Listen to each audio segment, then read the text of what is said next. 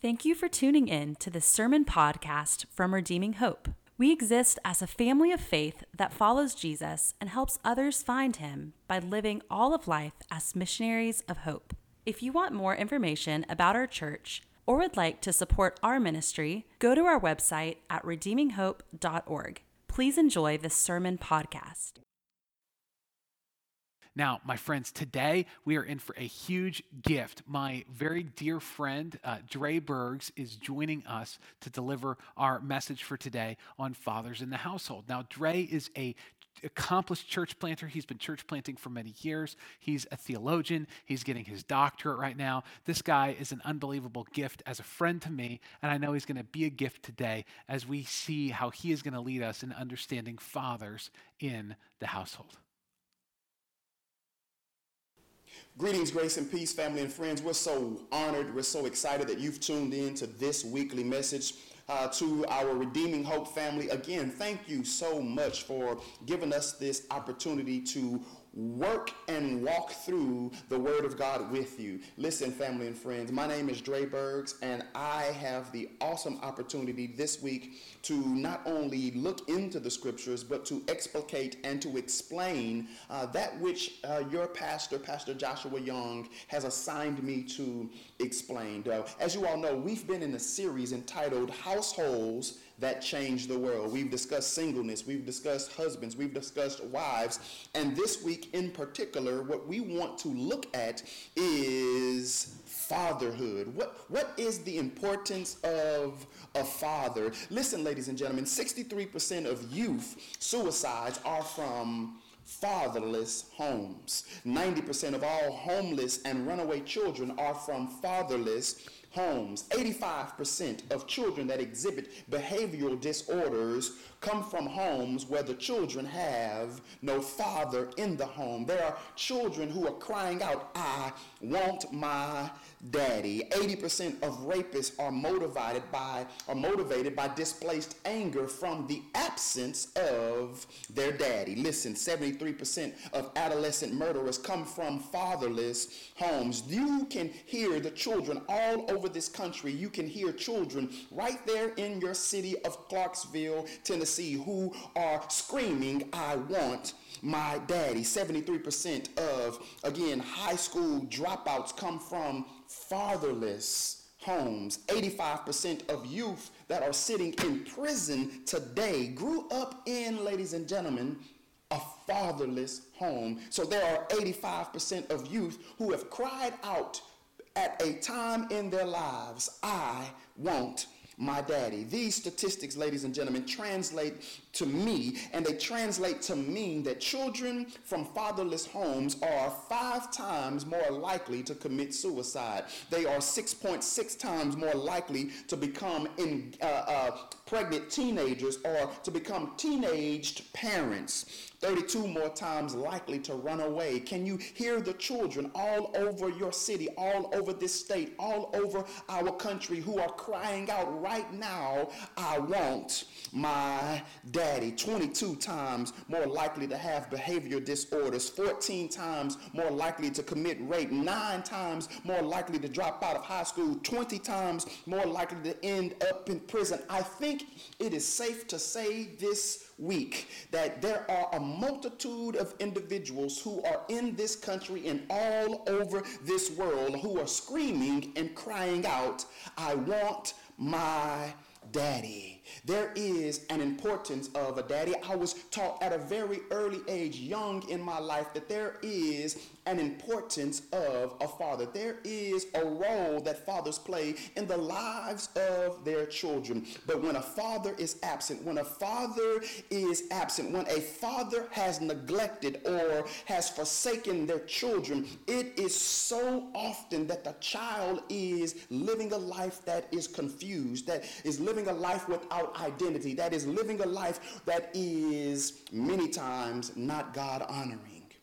And so there is an importance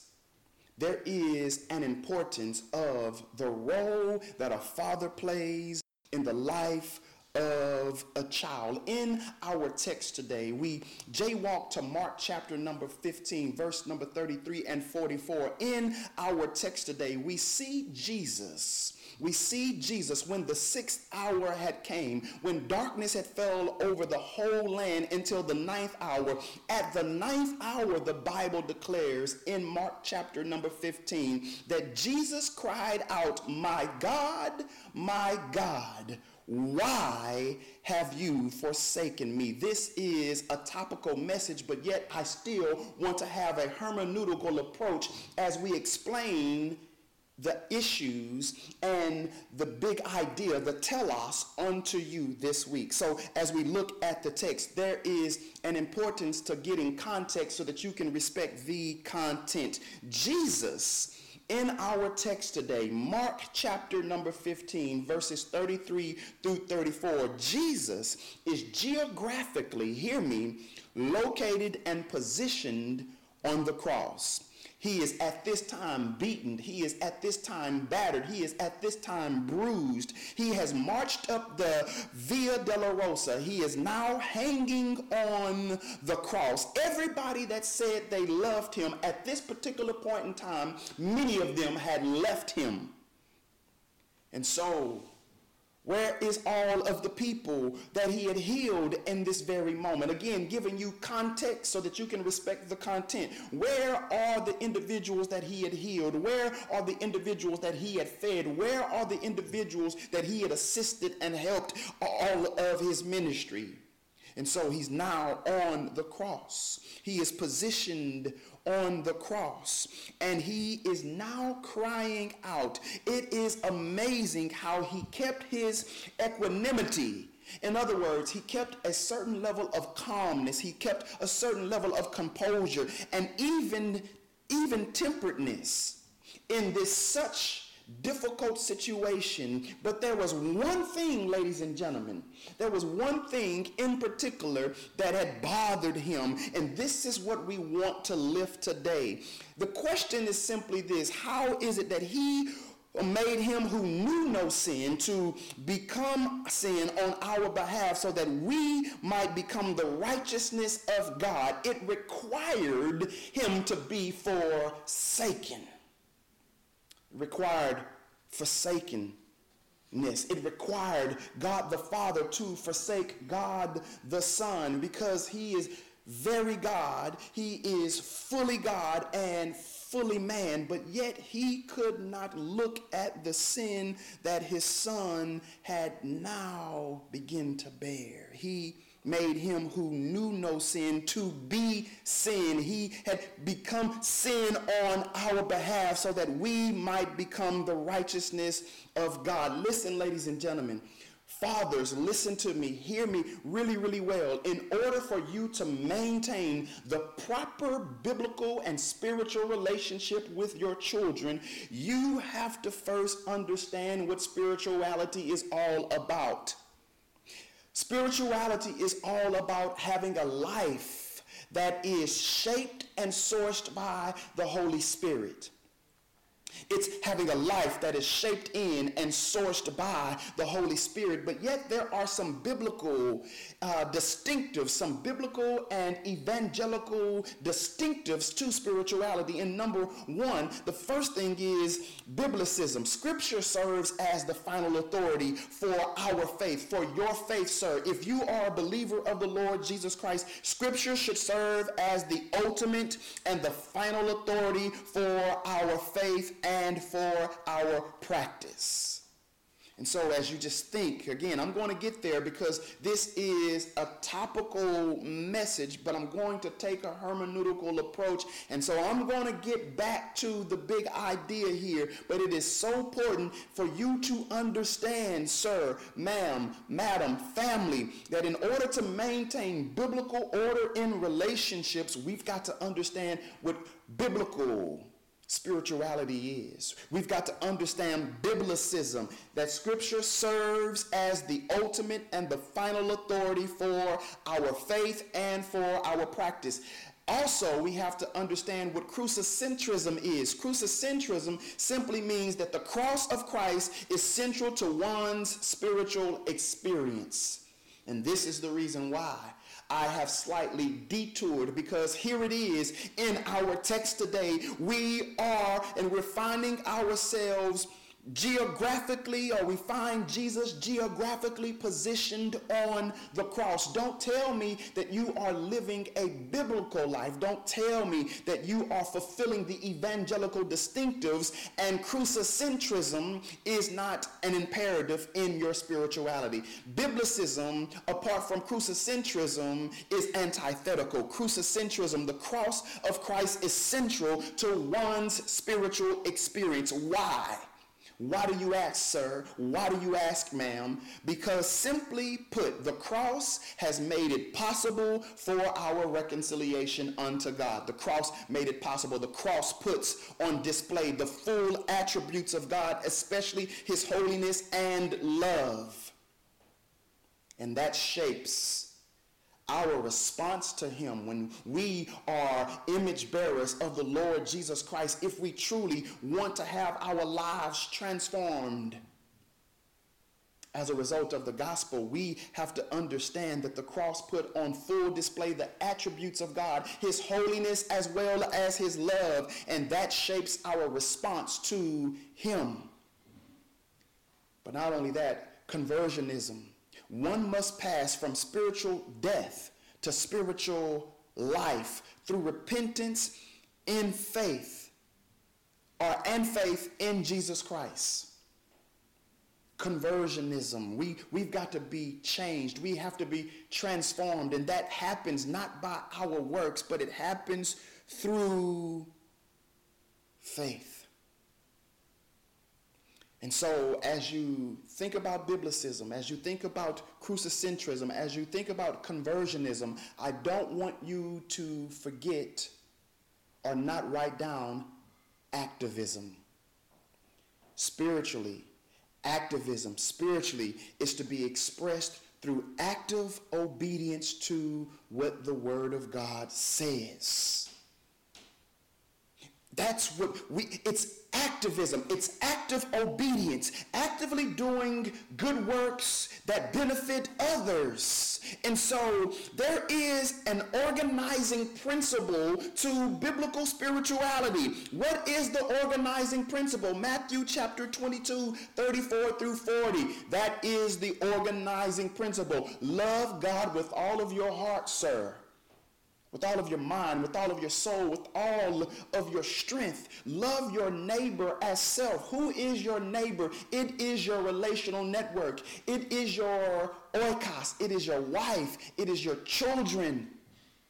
It is your extended family. It is your church family. Again, we're talking about households that change the world. If you want to see your household changed, sir, you've got to be a good father with a little g, because there's only one good father with a big G. And so, ladies and gentlemen, as we again jaywalk back to our text, Jesus is on the cross. And he says, my God, why have you forsaken me? Every child wants their daddy. Every child in his humanity, here it is, he's crying out on the cross, why, Father, have you forsaken me? And there are so many children who are saying the exact same thing today. Father, why have you forsaken me? What is it that I've done for you to be absent, for you to not be present, for you to not love me sacrificially? What have I done? What did my mama do? Listen, there are so many children who are saying, I want my daddy. Every child, listen, wants their father. And every child wants their father, hear me, number one, to be present.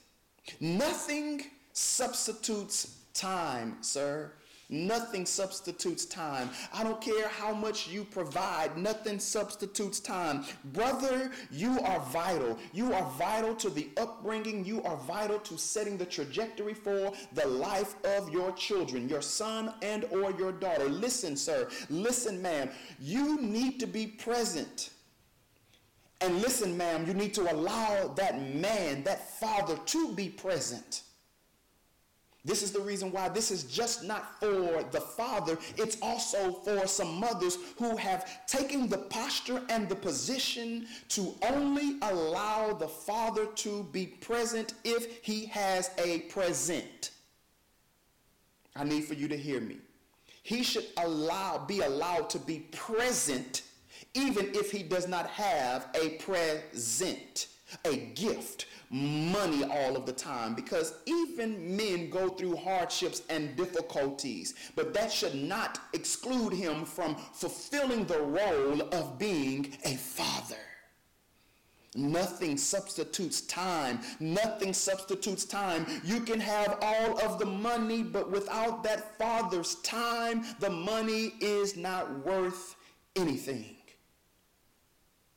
So listen, sir. Listen, sir. I need for you to hear me, my brother.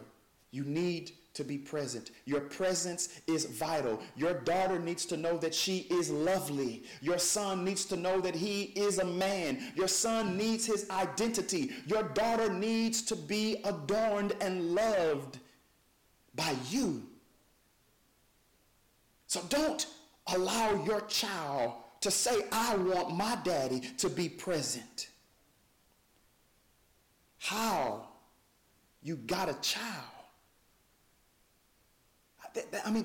How do you have a child and you're not there for that child? That is an anomaly. That to me is mind-boggling. How, sir, can you have a child and not be present for that child? How can you have a child and not know where that child is? Somebody, please understand that your presence is necessary.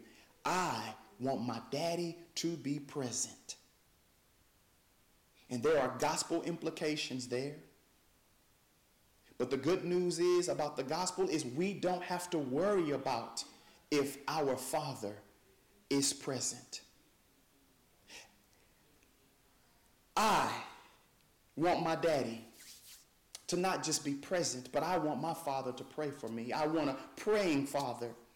If you look in the text, brother, there is power in what you say. There's power in your mouth. There is power in the tongue. And fathers, you've got to learn how to intercede. You've got to learn how to intercede for your children. The problem is with many men, ladies, is he's cute, but he can't pray. He's sexy, but he doesn't know Jesus. He makes a lot of money, but he's not a good steward. Listen, because this is not the children's fault. Many times it's the mother's fault, or it's the mother's fault. Listen, stop allowing men to be with you who have not been with God. Hear me, listen to me. I know I'm supposed to be preaching, but I feel a little pastoring here. Listen, ladies, stop being with men who have not been with God. And then you wonder why he's not present in your life or in the child's life. Listen, you've got to not make a decision on a man being a father just because he's cute, because he has muscles, because he's tall, he's handsome, he's masculine, he looks like Thor. Listen, ladies and gentlemen, find you a man, listen, ladies, find you a man, or allow a man to find you who knows Jesus. Not one who doesn't know Jesus, but one who knows Jesus and one who knows how to pray. Listen, children want their fathers to pray for them. I want to challenge fathers who are listening to this message this week. You are the head. You are the governmental mouthpiece for your household. Are you a praying man? Are you a praying father? When is the last time you have prayed a prayer of intercession for your household, for your children? You are the head. You are the governmental mouthpiece. When the days of feasting had completed their cycle, Job would send and consecrate them, rising up early in the morning and offering burnt offerings according to the numbers of them. For Job said, perhaps my sons have sinned and cursed God in their hearts. Thus Job did continually. Listen, Job was a man who interceded for his children. He would send a offering unto God. Job would send and consecrate them. He would set them apart for service unto the Lord, rising up early in the morning and offering burnt offerings according to the number of the children. For Job said, perhaps my sons have sinned and cursed God in their hearts. Listen, ladies and gentlemen, we've got to learn how to pray for our children. Father, sir, you've got to pray for your children. Genesis chapter 49, verse number 28 says this: all these are the 12 tribes of Israel, and this is what their father said to them when he blessed them. He blessed them, every one with the blessing appropriate to him. Fathers pray. Ladies and gentlemen, I don't know about you, but I'm glad I had a praying father, because when I was living foolishly, I had a father that was praying for me, that was interceding for me. I thank God that I had a praying father, a daddy that knew how to pray. Listen and hear me very well. If you have not been praying for your children, I want to encourage you. The whole purpose of this sermon series is to encourage us to live lives that are pleasing unto God, that bring him honor. We want to be a household that changes the world. That's what we want. We want to be a household that changes the world. And so see in Genesis chapter 49, verse 28, the Old Testament, before the father died, he would bless his children. And that's what the father is supposed to do. I remember when my father passed, we all had to come around the bed in the hospital room, and he absolutely spoke life into us as he was dying. And that is what fathers do. The father is supposed to spot the anointing in his child. Have you spotted the anointing in your child and begin to speak to what God is wanting to do in that child? Listen, the chief end or aim of man is to glorify God and to enjoy him forever. I want to suggest to you, Father, that it is your job to show your son and to show your daughter how they can glorify God with the gifts that God has given them. Spot the anointing that is in their lives and cultivate that so that they can glorify God and enjoy him forever. Remember, again, what is one of the evangelical essentials to maintaining biblical order in our relationships? Loving God with all of our heart, mind, soul, and strength. Loving others the way that we love ourselves. And ultimately, that leads us to making disciples. Listen, we've got to understand that if we would do our jobs as fathers, which is to spot the anointing, spot the gift, spot what God created them for, and begin to cultivate that so that they can glorify God with their lives and ultimately enjoy him forever in eternity. That is the responsibility of a father. Do y'all remember Jacob and Esau? They were fighting over what? The blessing, not the money. They were fighting over the blessing. A father is supposed to pray and bless his children. I wanted my father, and I thank God that my father blessed me. And I need for you to hear me. There is a difference between permission and a blessing. There was times my dad permitted me to do things, but he did not bless it.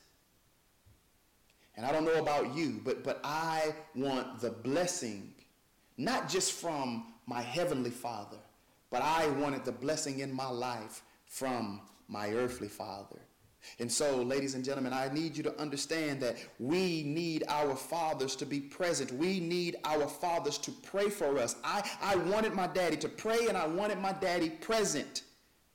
But I also wanted my daddy to provide for me. The text says, but if anyone does not provide for his own, especially for those of his household, he is denied the faith and worse than an unbeliever. 1 Timothy chapter number 5, verse 8.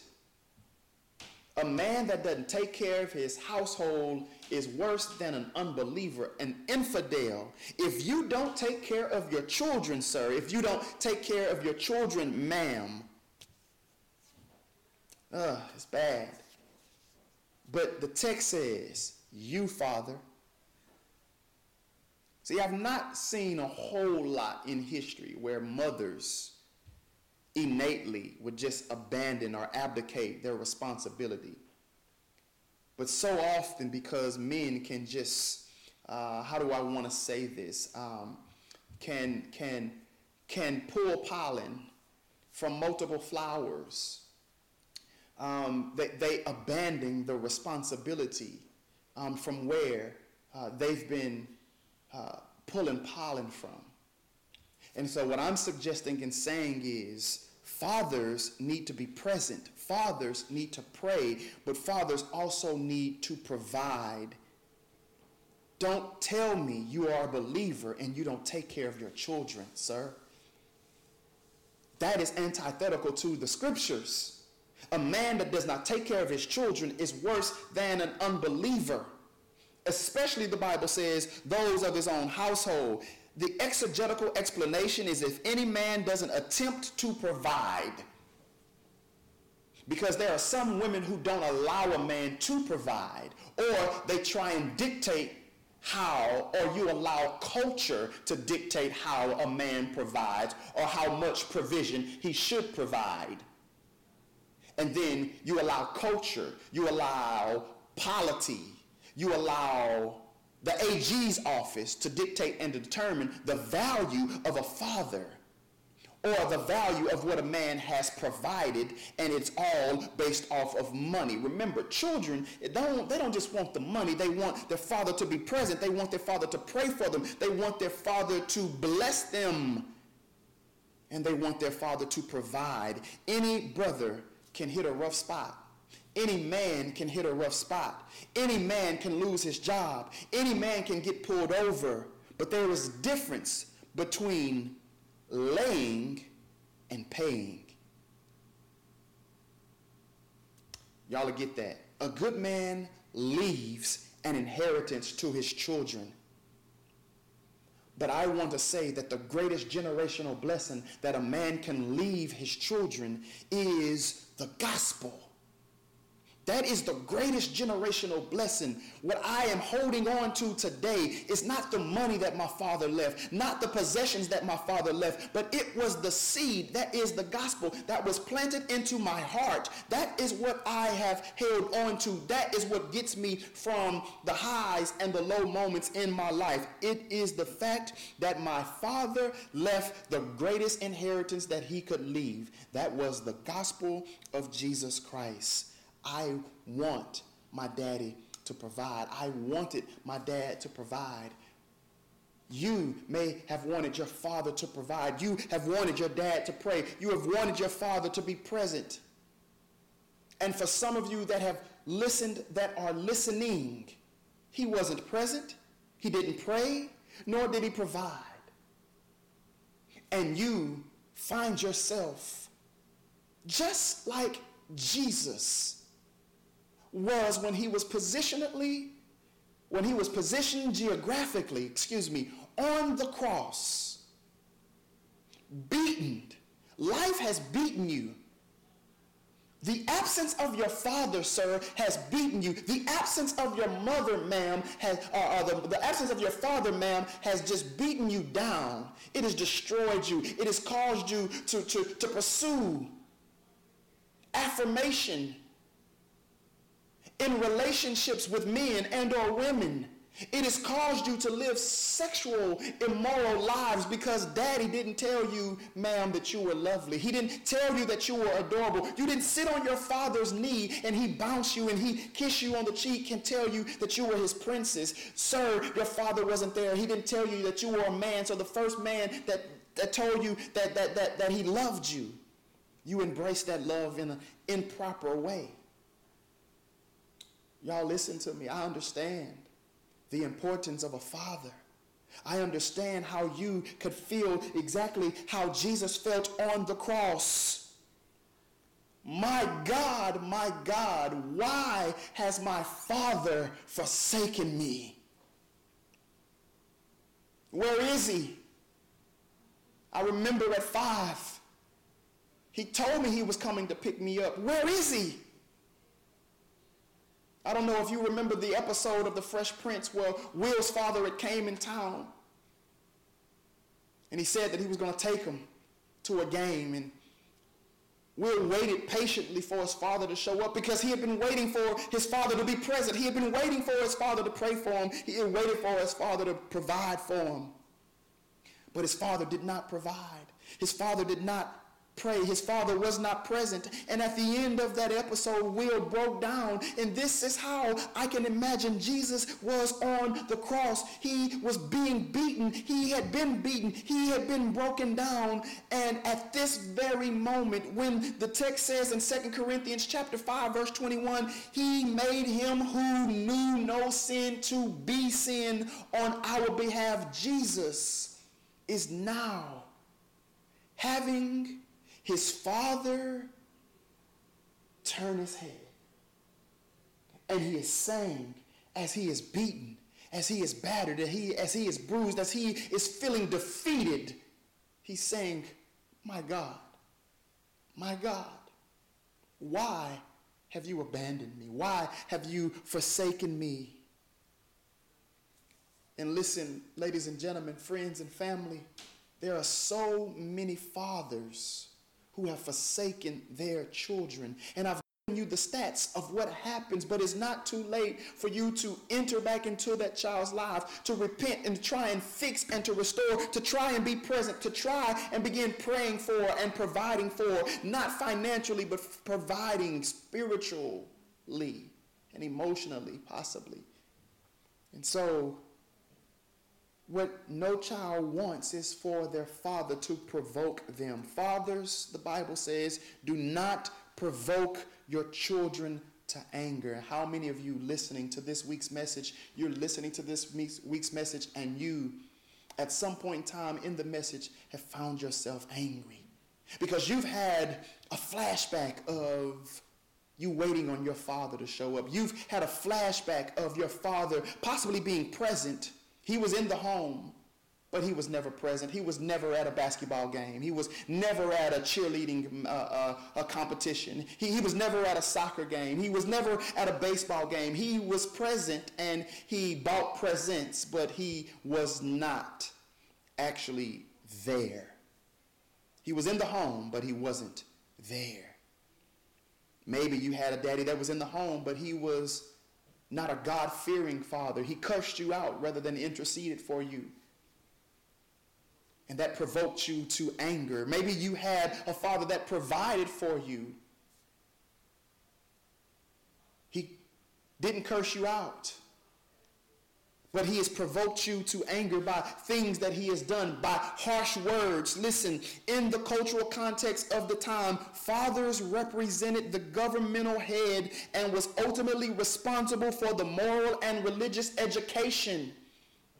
Proverbs teaches us that fathers instruct, mothers teach.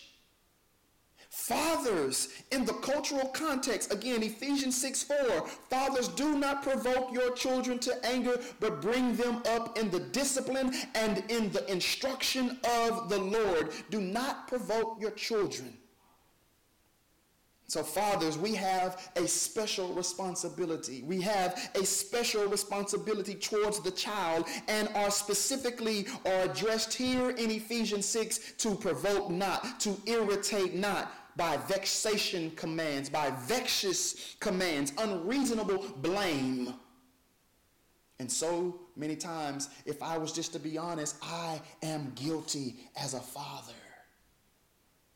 I have sometimes unconsciously provoked my children to anger. Why or how? By vexatious commands, by unreasonable blame, by speaking too harshly. And I don't care how my father spoke to me. That doesn't mean that I should speak to mine the way he spoke to me. That doesn't mean that I neglect discipline either. But just because our parents said things doesn't mean that we should continue to say those very things. Because there was a lie that I grew up reciting, and you grew up reciting the exact same thing. Sticks and stones may break our bones, but words will never hurt. That is a lie from the pit of hell. There are so many things that has been said to me in my life that still hurts.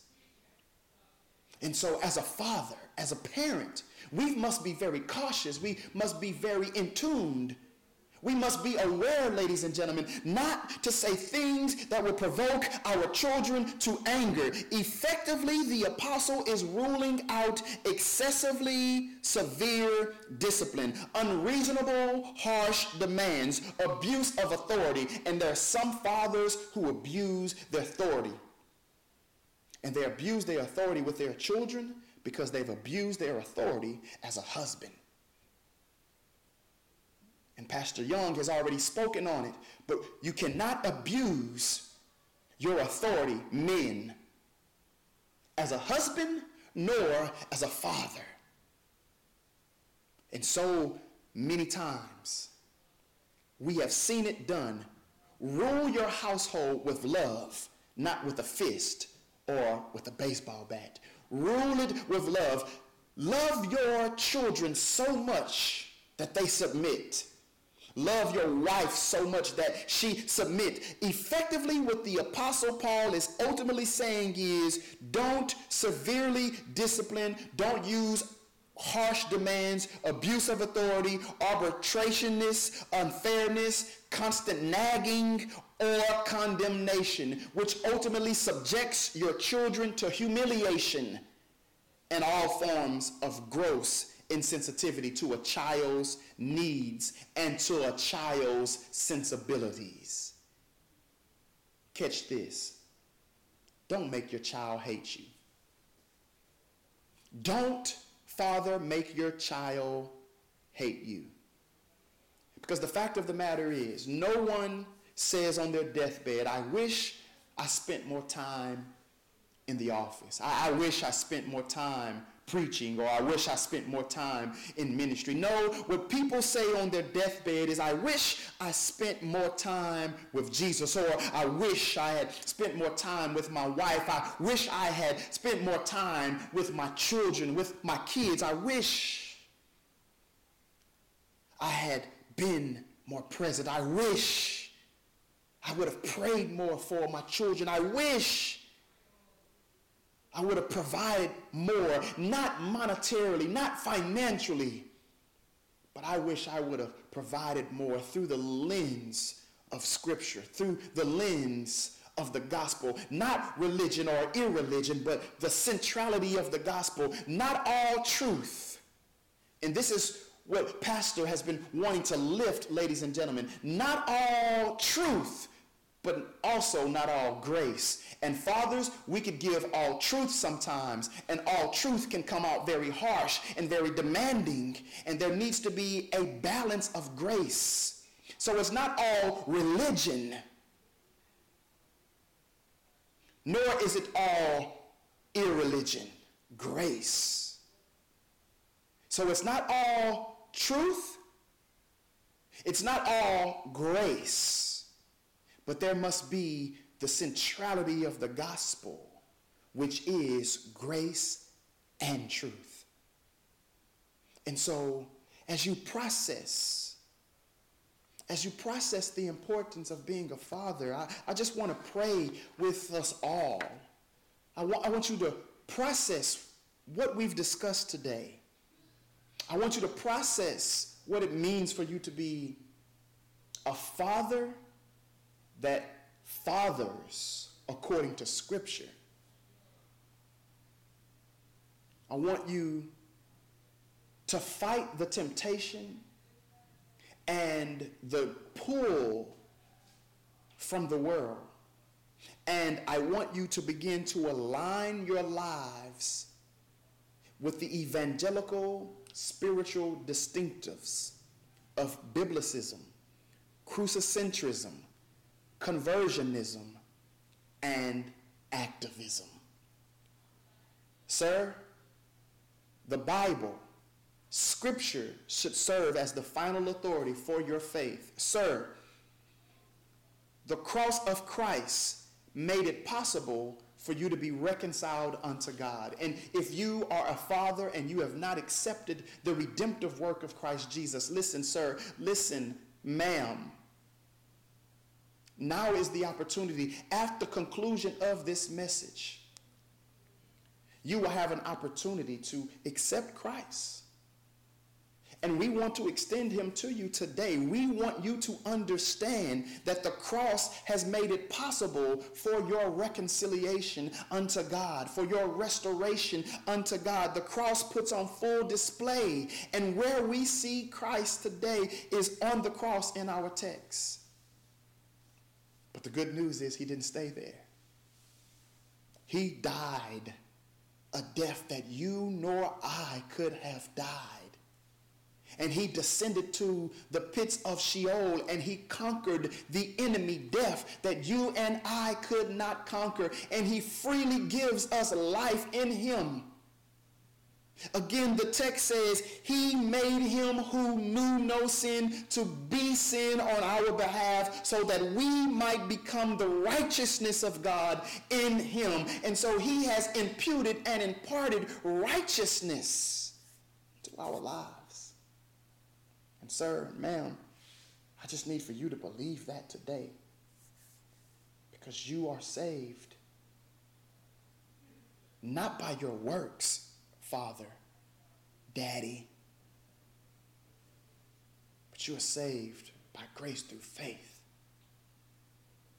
And so we are extending Christ. Redeeming Hope, we are extending Christ. I understand that some of you were born and your father wasn't present, and that has shaped your narrative script. And now you are dealing with your children and possibly allowing their narrative script to dictate and to determine how you deal with your children. What I'm saying is, let's allow the gospel to implode those narrative scripts that are not healthy, that are not God-honoring. And let's truly embrace the gospel of Jesus Christ. Let's pray. Father, thank you today for this time that we have shared together, God, in your word. We thank you for your son, Jesus. We thank you, Father, for his redemptive work on the cross. We realize even in this moment, Father, that if we are to maintain order in our relationships, that we must first maintain order in our vertical relationship. We must love you with all of our heart, mind, soul, and strength. We must love others the way that we love self. So to do what needs to be done, we must first maintain the healthy family. We must maintain the healthy family. We must be positive towards others. We must avoid gossip. We must avoid negative talk, coarse jesting. We must maintain, Father, an even temper, avoiding outbursts of anger, intemperate behavior, Father, but we must align our thoughts with your word and with your will and with your way. And that is what begins to promote unity and trustworthiness. And that is how we can maintain a healthy family. And so we as men, we as parents, want to live in community. We want to build households that ultimately will change the world, and we do that by living in community, Christocentric community, gospel-centered community. And we must be accountable to other believers. And so, fathers, we pray even right now that as men, we would begin to find accountability pockets where we can be held accountable to being the fathers that we need to be to our children. We need to resolve to be good fathers, to train our children, to develop our sons to be safe men and not rogue men. And so again, God, we just thank you for the opportunity to get right what we have already wronged. Not because we deserve it, but because of the gracious and the compassionate act of your Son, Christ Jesus. And so again, we thank you.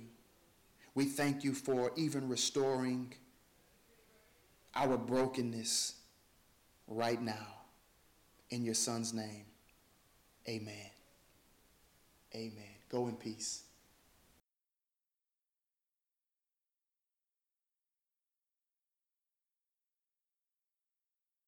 Thank you for listening. We gather every Sunday at the Clarksville area YMCA. For more information, please go to our website at redeeminghope.org.